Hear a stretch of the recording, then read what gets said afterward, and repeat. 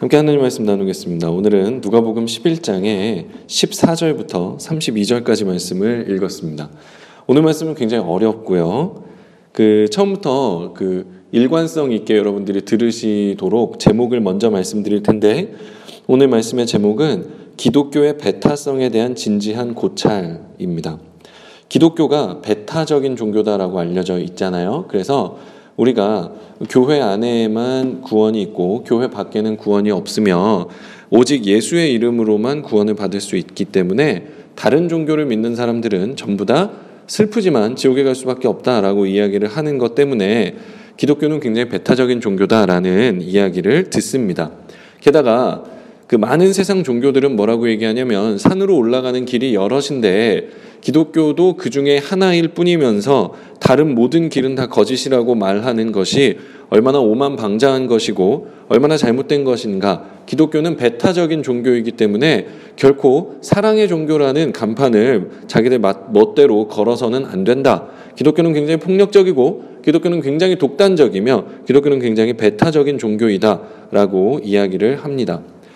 그들의 주장은요, 당연히 맞는 이야기예요. 그런데 그렇다면 우리는 기독교도인으로서 오늘 예수 그리스도께서는 어떠한 입장이셨는지를 생각해 볼 필요가 있는 거예요. 그래야 우리가 계속 배타적일 것인지 아니면 다른 종교들에게도 그 구원의 문을 활짝 열어주어야 할 것인지 따위를 생각할 수가 있을 테니까 그렇습니다. 그래서 오늘 예수님께서 어떻게 말씀하셨는가, 그리고 그 배경이 무엇이고 그 진짜 의미가 무엇인가를 좀 살펴볼 필요가 있는데, 가장 근거가 되는 말씀은 여기에요. 11장 23절.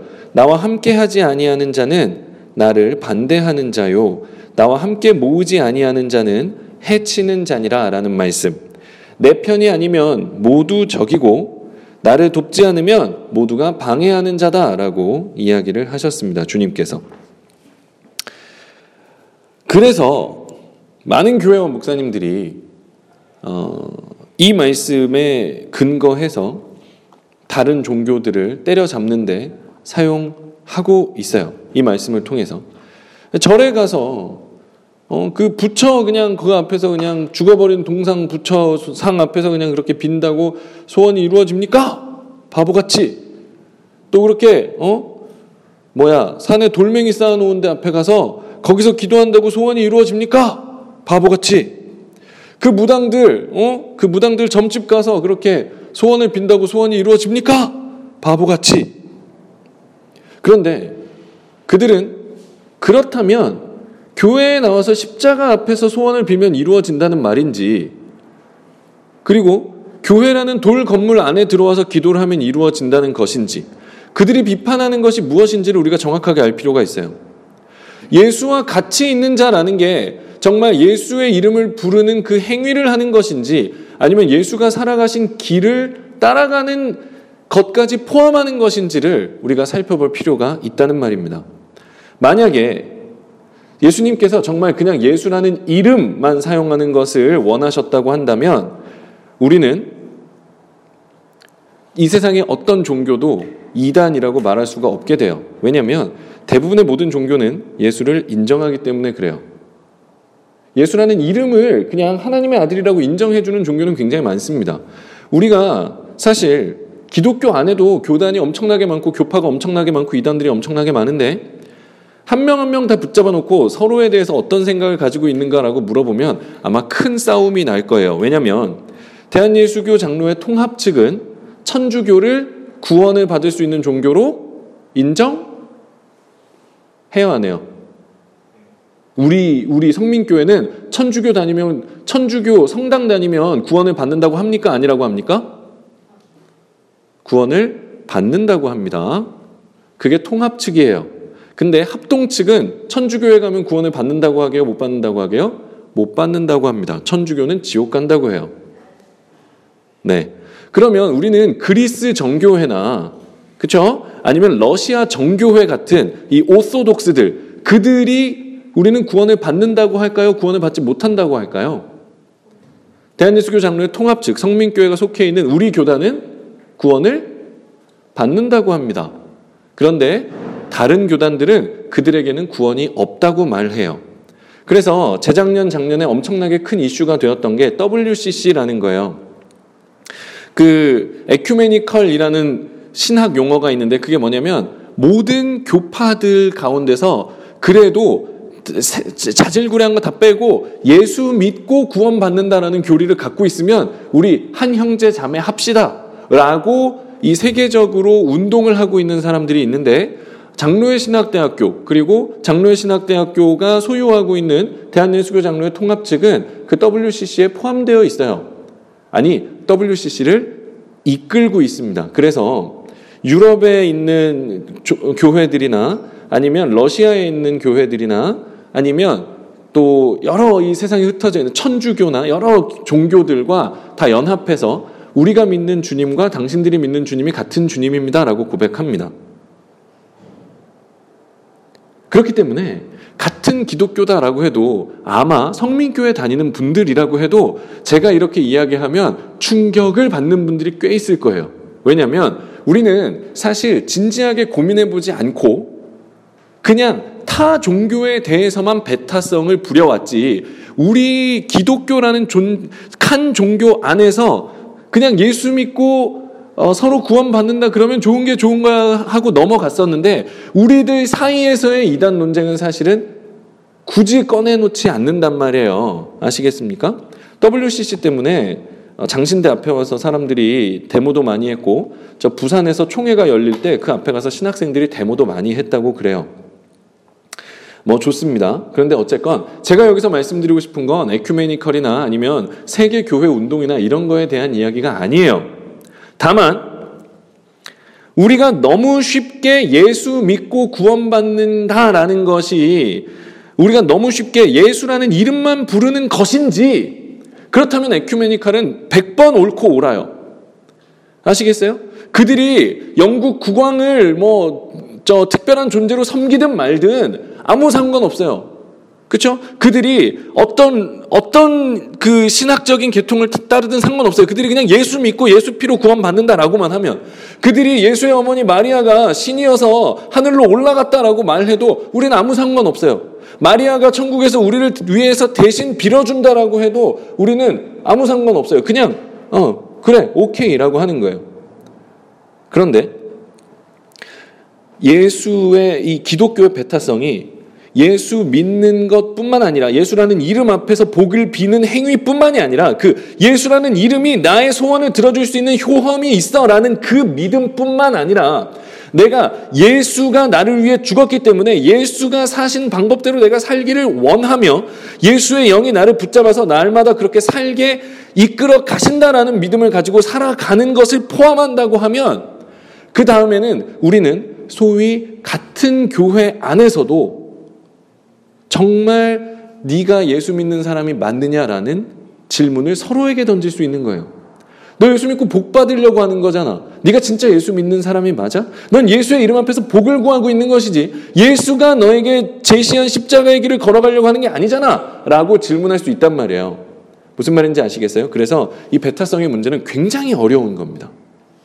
그러면 이 배타성의 문제를 그냥 무리하게 풀기 전에 대체 왜 주님께서 이렇게 너무 강력한 말씀 나와 함께하지 아니하는 자는 나를 반대하는 자요 나와 함께 모으지 아니하는 자는 해치는 자니라라는 말씀을 왜 하셨는지에 대해서 말씀드릴게요. 그리고 이 본문에서 가장 중요한 포인트가 어딘지를 설명을 해드리겠습니다. 오늘 말씀은 이래요. 예수님께서 계속해서 이 세상은 죽은 것이고 그리고 이 세상의 지도자들은 눈먼 자들이며 오직 예수 그리스도의 절대적인 은혜를 입은 자격 없는 자들만이 하늘의 백성이 되며 자신의 어떤 행위나 자신의 업적을 통해서가 아니라 하나님의 구원의 계획과 하나님의 은혜를 통해서만 우리는 그분 앞에 나아갈 수 있다. 100% 하나님에 의한 행위이다 라는 것을 계속해서 말씀하셨어요. 그러다 보니 바리새인들하고 싸우셨단 말이에요. 계속해서 바리새인들하고 계속 싸우다 보니 예수님께서 귀신을 쫓아내셨는데 바리새인들이 뭐라고 얘기했냐면 예수는 바알세불 즉 귀신의 왕을 들어서 귀신을 쫓아냈다라고 이야기한 거예요. 자, 여러분, 귀신의 왕을 쫓아서 귀신의 왕을 부려서 귀신을 쫓아낸다. 이거 말이 되는 걸까요? 아닐까요? 그 말 되는 거예요. 그렇잖아요. 무당들 중에는 아주 강력한 귀신을 소유하고 있어서 잡귀신들을 잘 쫓아낼 수 있는 무당들이 많다고 해요. 그렇잖아요. 그래서 저는 그냥 텔레비로 본 것밖에 없어갖고 최영 장군 이런 귀신이 세대요. 그래서 최영 장군 귀신을 부를 수 있는 저 무당은 웬만한 잡귀들은 다 이렇게 쫓아낼 수 있대요. 근데 귀신 중에서도 이제 인간이었던 귀신이 있고, 그 다음에 좀 신성급 귀신이나 아니면 신급 귀신이 있어요. 그래서 엄청난 신급 귀신을 또 소유한 무당은요, 더 강력한 귀신들을 쫓아낼 수 있어. 막 이런 식의 이야기들을 이제 무당들이 하는데, 자, 그 말이 맞는 말일까요? 틀린 말일까요? 저는 그 말이 맞다고 봐요. 실제로 바알세불을 이용해서 귀신을 쫓아낸 사람이 있었을 거라고 봅니다. 아시겠어요? 왜냐하면 예수 안 믿고 귀신 잘 쫓는 사람이 있단 말이에요. 예수 안 믿는데 귀신을 잘 쫓아내는 사람이 진짜로 있단 말입니다. 아시겠어요? 스님들 중에도 퇴마를 하는 분들이 있고 진짜 무당들 중에도 병을 고치는 사람들이 있단 말이에요. 목사가 못 고치는 병을 이 스님이 기도해가지고 쫓아내는 경우가 있단 말입니다. 우리가 무서워서 쉬쉬해서 그렇지. 아시겠어요? 그러면 오늘 예수님이 하신 말씀, 사탄이 스스로 분쟁하면 그의 나라가 어떻게 서겠느냐, 이 말씀은 얼핏 보면 틀려요. 퇴마 전문가들이 보면 이 말씀은 틀린 말씀이에요. 그리고 예수님의 이 말씀이 만약에 표면적으로 하신 이 말씀이 맞다면 귀신을 쫓아내는 무당은 예수님 편이에요. 왜?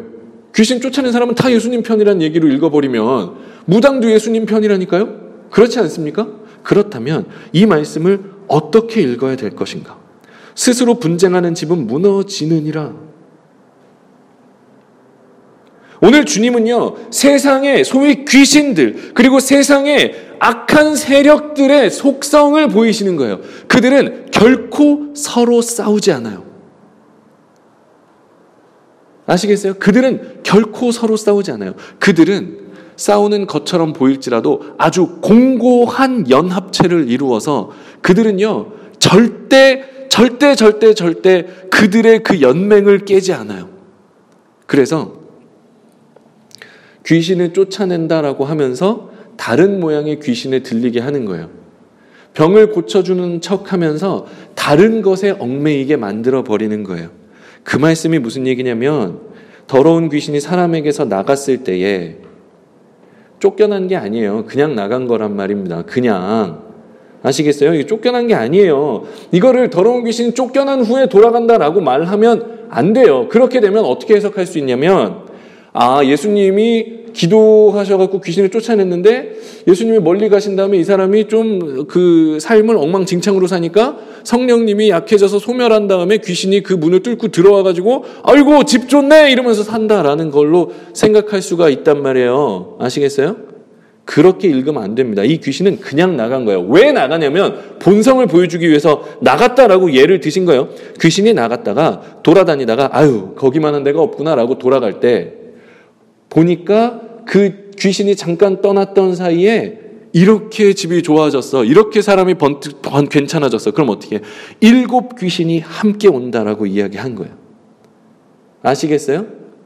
그 7 귀신이 의미하는 것이 뭐겠어요? 세상에 이 소위 인간이 놓을래야 놓을 수 없는 소위 좋은 모든 것들이 다 귀신의 정체인 거예요.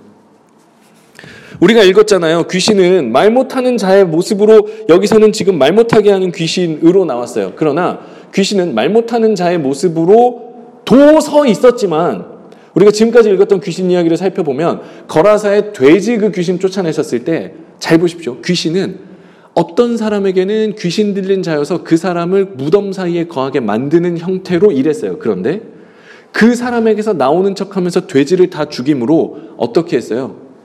그 마을의 부요한 사람들의 삶을 붙들어서 예수를 쫓아내게 만들었단 말이에요. 아시겠어요? 그래서 이 벙어리 귀신이나 질병 귀신이나 아니면 부자가 되도록 만들어주는 부자 귀신이나 아니면 남들의 칭찬을 받기 위해서 칭찬에 중독되어 버리게 만드는 명예 귀신이나 이 모든 것들이 사실은 다 똑같은 한 편이라는 거예요.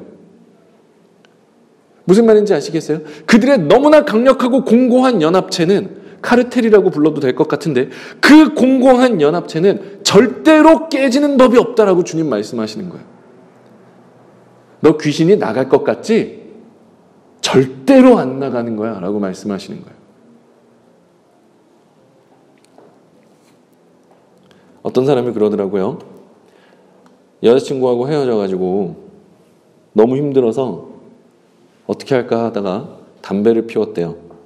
담배를 피다 보니까 몸이 자꾸 상하는 것 같아서 어떻게 하면 담배를 끊을 수 있을까 하고 고민을 하다가 담배를 끊기 위해서 이제 운동을 하기 시작했대요.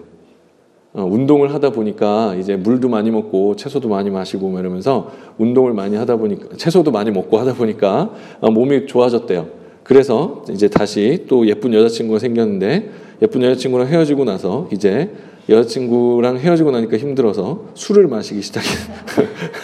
이런 식으로. 네. 무엇인가의 빈자리를 채우기 위해서 다른 것을 계속해서 요구하고 있는 우리의 그 삶이요. 사실은 우리의 삶이라는 것이 얼마나 깨지기 어려운 그 연합체에게 붙들려 있는가라는 걸 알아야 돼요.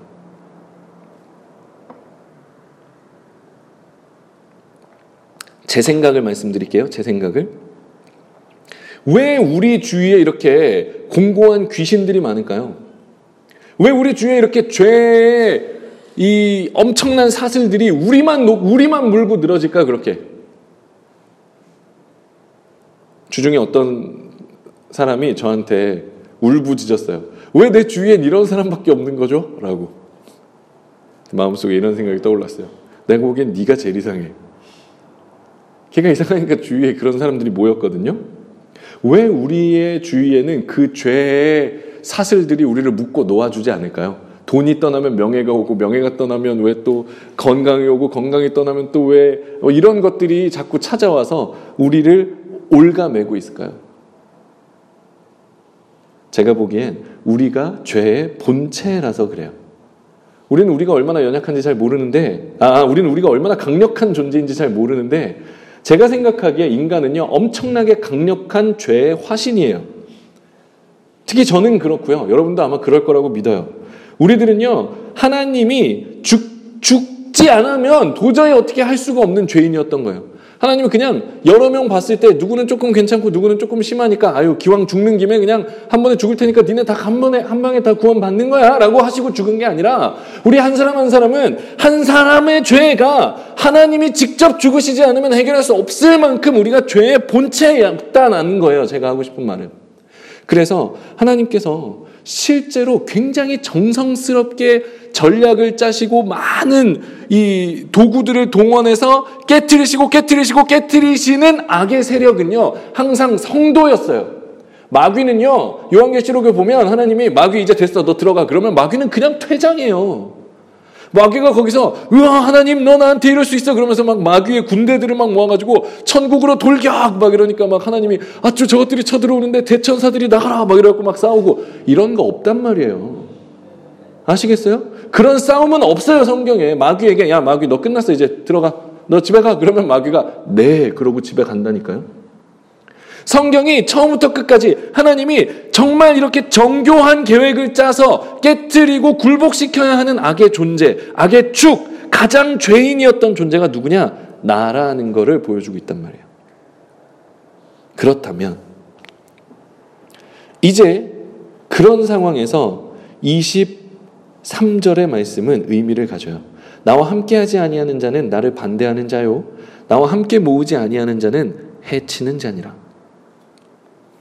이 말씀이 엄청나게 저는 우리가 다시 되살려야 하는 거라고 생각해요. 우리는 개신교거든요. 개신교. 개독교가 아니고 개신교예요. 개신교는 영어로는 프로테스탄트라고 해요. 프로테스탄트는 무슨 뜻이냐면 저항한다라는 뜻이에요. 뭐에 저항할까요? 그들의 저항의 원리가 뭐였을까요? 그들은 누구에게 저항했을까요? 주님과 함께하지 않는 모든 자는 주님을 반대하는 자다라는 거예요. 우리는요 괜히 불교한테 가서 시비 걸고요. 우리는요 괜히 이슬람교한테 가서 시비 걸어요. 우리는 괜히 그냥 다른 이단 교회들 그냥 몇 되지도 않는 불쌍한 이단 교회들 그냥 자기들끼리 아니 물론 편드는 거 아니에요. 근데 교주가 얼마나 사랑 못 받고 불쌍했으면 나 교주요 하고 싶었겠어요. 근데 거기에다가는 온갖 교회의 총력을 다 들이부어서 그들이 얼마나 악한가를 밝혀내면서 아주 끝까지 쫓아가서 박멸해버리고야 말 기세이면서 교회 안에 웅크리고 있는 죄의 세력에게는 너무 쉽게 눈을 감아버린단 말이에요.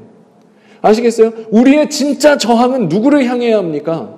우리의 저항은 다른 종교가 아니에요. 불교가 아니에요.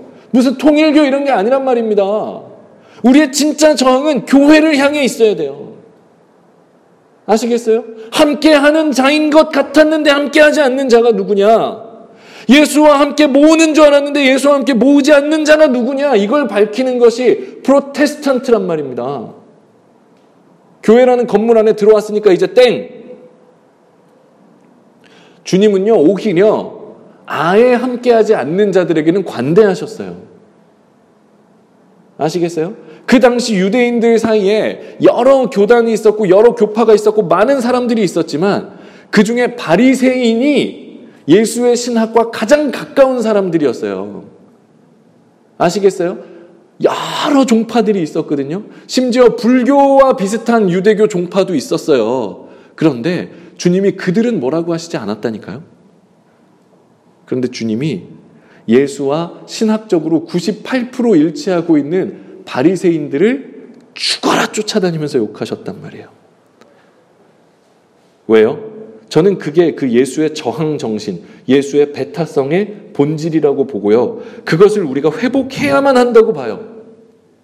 멀쩡한 타종교에 시비 거는 게 아니라, 멀쩡한 건 아니겠지만 그냥 자기들끼리 잘 있는 타종교에 시비 거는 게 아니라 예수 믿는다 하는 자들 안에 있는 조용히 숨어든 그들을, 그리고 내 안에 예수 믿는 줄 알고 있었는데 내 안에 웅크리고 있는 그 마귀적 본성을 찾아내는 데에 우리는 이 저항 능력을 사용해야 된단 말이에요. 배타성을 사용해야 된단 말입니다. 아시겠어요? 20절, 그러나 내가 만일 하나님의 손을 힘입어 귀신을 쫓아낸다면 하나님의 나라가 이미 너희에게 임하였느니라 라는 말씀은요, 명백하게 오역이에요. 해석이 잘못된 성경 말씀 중에 대표적인 말씀이에요. 여기가 가정법으로 쓰여 있어요. 그래서 만일이라는 표현이 들어가 있거든요. 그런데 여기는 가정법의 가정 형태가 아니라 확정형이에요. 그래서 문법적으로 봤을 때 여기를 그러나 만약에 내가 하나님의 손을 힘입어 귀신 쫓아내는 거면 니네 어떡할 건데? 라고 이런 가능성도 있지 않아? 라고 예수님께서 제시하시는 것이 아니에요. 아시겠어요? 이거는 확정형이란 말입니다.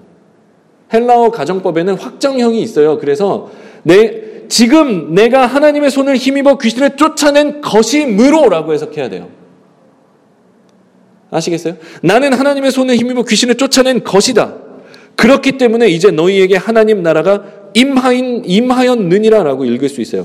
또 하나로 읽다면 하나님의 나라가 이미 너희에게 임하였기 때문에, 왜냐하면 얘가 시제가 앞이에요. 하나님의 나라가 너희에게 이미 임하였기 때문에 나는 하나님의 손으로 귀신을 쫓아내는 것이다 라는 확정형으로 읽을 수도 있단 말이에요. 자, 그러면 21절 22절에 강한 자가 무장을 하고 자기 집을 지킬 때 소유가 안전하되 더 강한 자가 와서 그를 굴복시킬 때에는 그가 믿던 무장을 빼앗고 그의 재물을 나누느니라, 이 말씀을 24, 25, 26이랑 이어서 그래 더 강한 귀신이 들어올 수도 있으니까 우리가 영바를 높여놔야 돼 라는 식으로 그동안 읽었는데, 그런 식으로 읽으면 큰일 납니다. 아시겠어요? 여기서 강한 자가 누구게요? 강한 자가 귀신이에요. 강한 자가 귀신이란 말입니다. 더 강한 자가 누군데요? 예수님이시라고요. 아시겠어요? 강한 자가 이 세상을 꽉 쥐고 있었습니다. 우리가 강한 자, 그 절대로 깨지지 않는 죄의 연합체인 그 세상에게 붙들려 있었어요. 얼마나 강한 자였는지 몰라요. 그런데 그 강한 자를 더 강한 자가 와서 굴복시켜 버렸단 말입니다. 그리고 그가 믿고 있던 그 무기들을 빼앗고 그의 재물을 나누었다라고 했습니다. 그 재물이 누구겠어요? 그 노략물, 그게 뭐겠어요? 바로 성도이자 교회란 말이에요. 주님은 강한 자가 지키고 있던 세상, 마귀의 소유가 되어 있던 우리들을 이 세상에 돌격해 들여오셔서 그 세상을 이기고 우리를 그 세상으로부터 빼앗아서 우리를 노략물로 탈취하셔서 하나님의 나라로 훔쳐가 버린 거예요.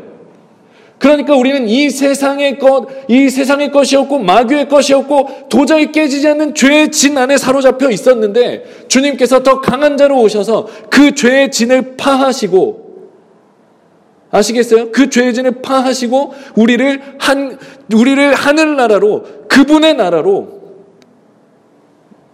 탈취해 가버리시는 거란 말이에요. 그게 복음이란 말입니다. 그게 더 강한 자의 정체였단 말이에요. 아시겠어요? 그래서 나와 함께하지 않은 자는 나를 반대하는 자요, 나와 함께 모으지 아니하는 자는 해치는 자니라는 주님께서 이렇게 강한 진을 파하셨는데 그 강한 진의 정체를 밝히시는 거예요. 오직 나만이 그 강한 자를 깨트리며 무너뜨리는 자이고, 그 강한 자는 내가 아닌 모든 자가 그 강한 자이기 때문에 그들은 계속해서 연합하며 그들은 모습을 바꿔가면서 너희를 붙들고 있을 것이다 라는 말씀이에요. 우리는 평생 그렇게 살 겁니다. 이 말씀을 하실 때 무리 중에서 한 여자가 음성을 높여 이르되 당신을 벤 태와 당신을 먹인 젖이 복이 있나이다 하니, 이 말은 무슨 말씀이냐면 유대인들의 전통적인 축복이에요. 그 축복문이에요. 유대인들은 굉장히 어리석어서, 누가 걔들 똑똑하다 그러는지 모르겠어. 진짜 걔들은 정말 멍청해서 이 모든 것을 다 기도문으로 바꾸어 놨어요. 그래서 뭐 몇백 개의 기도문이 있다고 하죠. 가장 대표적인 게 자꾸 집사님들이 저한테 그런 거 문자로 보내줘갖고 전도사님 은혜 받으세요 이러면서 문자로 보내줘갖고 제가 굉장히 힘든데, 그죠? 유대인들이 하루를 시작하는 기도 막 이러면서 하루에 막 기도를 몇십 줄을 한다 막 이런 거, 유대인이 목욕할 때 하는 기도, 하나님 제 눈을 씻어주시 막 이런 거 막 별게 다 있어요. 그래 그걸 보내시면서 오늘도 전도사님 승리하세요 그러면 제가 걷다 대고 뭐라고 할 수도 없고 그렇잖아요. 그래서 할렐루야 아니면 이모티콘 하나 이렇게 띡 보내는데, 유대인들의 관용적인 그거예요. 아, 주님 정말 주님은 귀한 분이군요. 당신 때문에 당신의 어머니도 복을 받는군요 라고 말씀을 드리는 거예요, 주님께. 이 말은 뭐 틀린 말은 아니죠. 그렇죠? 그러나 예수께서 이르시되 오히려 라고 말씀하셨어요. 그거 틀리다는 게 아니에요. 그거 맞아. 그러나 이제 그 복이 어디로 퍼져나간다 라는 말씀을 하시는 건데, 하나님의 말씀을 듣고 지키는 자가 복이 있느니라 하시니라, 이 말씀이 시편 1편에 대한 이해가 조금 있어야 돼서 제가 간단하게 설명드릴게요. 진짜 간단하게 설명드릴 거예요. 자, 오늘도 아침에 간단하게 설명을 한다 그랬다가 설교를 47분 동안 해가지고 끝나고 어떤 학생한테 설교가 너무 길어서 힘들었지 그랬더니 그 학생이 쌩긋 웃으면서 아니에요 전도사님, 그동안 부족했던 수면을 모두 보충했어요 라고 하면서 정말 진심으로 고마워하고 집에 가는 걸 보면서 아, 내가 이걸 이대로 해야 되나라는 생각이 들었는데, 어쨌건 진짜 짧게 할 거예요. 시편 1편의 번역에 복 있는 사람은 악인의 길을 뭐 이렇게 돼 있잖아요. 그죠? 복 있다라는 단어가 형용사인데, 형용사는 크게 두 가지 용법이 있어요. 하나는 한정적 용법이고 하나는 서술적 용법이라고 해요. 아시죠? 하나는 예쁜 소녀, 하나는 소녀는 예쁘다예요. 그래서 시편 1편의 번역을 복 있는 사람은 이라고 했어요. 그건 뭐냐면 이 복 있는 사람이란 응당 1회라고 하면서 복 있는 사람의 개수를 줄여놓는 한정 용법을 사용한 거예요. 근데 원어는 그렇지 않아요. 원어는 혹격 감탄문으로 쓰여 있어요. 너 악인의 길에 서지 않는 자, 너 진짜 복 있구나 라는 혹격 감탄문이에요. 여기서도 주님께서 말씀하시는 거예요. 하나님의 말씀을 듣고 지키는 자, 진짜 그 사람 복 있는 사람이구나. 자, 그러면 우리는요, 그동안 복을 올바른 행위의 결과물이라고 인지하고 있었기 때문에 이 말씀을 똑바로 하면 복을 받는 거야. 야, 그러니까 나를 낳은 엄마보다 내 말 잘 듣는 애들이 복을 더 만든 거야 라고 이해를 할 수가 있었겠지만 그렇지 않다니까요. 혹격 감탄문으로 읽으면 내 말 듣고 지키는 그 자, 야, 그야말로 진짜 복된 자 아니니? 라고 말하시는 거란 말이에요. 아시겠습니까? 그래서 주님의 복이 어디까지 선포되느냐, 어디까지 확장되느냐, 주님을 낳았던 그 혈육이었던 그들을 떠나서 이제는 하나님의 성령이 이 세상 모든 사람들 가운데에 주님의 은혜 입을 자들을 침략하셔서 더 강한 자로, 강한 자들의 그 진을 깨트리고 더 강한 자로 임하셔서 그들을 하늘의 백성으로 탈취해내셔서 그들에게 복을 주시고 그들이 하나님의 말씀을 듣고 지키는 삶을 살 수도 있도록 만들어 가시겠다, 이 말씀인 거예요. 그 말씀에 대한 표적으로 아시겠어요? 내가 얼만큼 큰 자냐라는 걸 밝히기 위해서 내가 반드시 그렇게 하고야 말 것이고 내가 그것을 내가 더 강한 자다라는 표적으로 주님께서 요나의 표적을 말씀하신 거예요. 아시겠어요? 주님께서 이 세대는 악한 세대라 표적을 구하되 요나의 표적밖에는 보일 표적이 없다라고 했는데, 요나의 표적은 물론 요나가 많은 일을 했지만 그 중에 몇 가지만 따지자면, 요나가 하나님을 믿지 않는 그 사람들과 같은 배에 타고 있었잖아요. 근데 그 배에서 요나가 혼자 뛰어내렸어요. 그래서 요나가 혼자 지옥에 들어갔더니 그 배에 있던 사람들이 다 어떻게 됐죠? 살아났단 말이에요. 그렇죠? 그리고 요나는 어떻게 되냐면 3일 동안 물고기 뱃속에 있다가 살아났어요. 근데 그 물고기 뱃속을 예수님이 태어나시기도 전에 그냥 그 요나서를 기록했던 구약의 인간들이 그 물고기 뱃속을 뭐라고 기록했냐면 슈올, 지옥이라고 기록을 해놨더란 말이에요. 그러니까 요나가 죽었다가 3일 만에 살아났다라는 이야기를 구약이 표적으로 담고 있었다, 이 말씀이에요. 아시겠어요? 그래서 요나의 표적을 보인다라는 말씀은 내가 이 악한 무리들 가운데서 내가 죽어서 3일 만에 죽음을 찢고 다시 살아남으로써 내 백성을 만들어낼 것이다 라는 표적이에요. 요나가 니느웨 사람들에게 표적이 됨과 같이, 이 표적은 사인인데, 사인이란 건 표지판이에요. 표지판. 무슨 말이에요? 그 배에서 혼자 죽었다가 살아나서 그 배를 살려낸 사람이 니느웨에 왔기 때문에 니느웨 사람들이 그 믿은 거란 말입니다. 아시겠어요? 죽었다 살아난 사람이 왔기 때문에 믿은 거란 말이에요. 그러니까 니느웨 사람에게 요나가 표적이 된 것 같이 인자도 이 세대에 그러하니라. 심판때 남방 여왕이 일어나 세대 사람을 정죄하리니 솔로몬의 지혜로운 말을 들으려고 땅 끝에서 왔거니와 솔로몬보다 더 큰 이가 여기 있으며 심판때 니느웨 사람들이 일어나 이 사람들을 정죄하리니 이는 그들이 요나의 전도를 듣고 회개하였음이거니와 요나보다 더 큰 이가 여기 있느니라 라고 주님 말씀하신 거란 말이에요. 주님께서 사실 제가 굉장히 마음이 아픈 건 뭐냐면 이거를 사실 제가 지금 했던 이 덩어리들을요 크게 셋으로 나눠서 3주 동안 충분히 나누어도 할 수 있는 말이 엄청나게 많은데 제가 엄청 급하게 하고 있어요. 다 띄어먹고 하고 있는데 그러면서 제가 사실 마음이 되게 아파요. 근데 제가 5년 뒤에 누가복음 강의를 또 한 번 할 거니까 그땐 더 자세하게 하는 걸로 하겠습니다. 제가 어디에 소속된 몸이라 그래요. 그래서 제가 지금 이 설교를 하면서도 사실 좀 마음이 그래요. 이거를 하나하나를 진짜 잘 해야 되는데 이게 묶는 것도 물론 중요한데 묶는 것 때문에 하나하나 안에 있는 걸 조금 너무 빨리 가고 있는 게 아닌가라는 게 좀 속상하지만 어쨌건 다시 한번 전체를 묶습니다. 묶으면 오늘 주님께서는 무슨 말씀을 하시냐면 바리새인들과 세상의 지도자들을 강력하게 묶고 있는 그 죄의 진, 그리고 그 죄의 진을 사슬을 끊어낼 수 있는 더 강한 자인 예수 그리스도 자신에 대해서 말씀을 하고 계신 것이며, 그 강한 자이신 예수 그리스도의 은혜는 하나님의 말씀을 듣고 지키는 성도를 만들어내기 위해서 계속해서 움직이시며 역사하시고, 그리고 그분의 역사는 요나의 표적으로 약한 자가 되어서 죄인의 모습이 되어서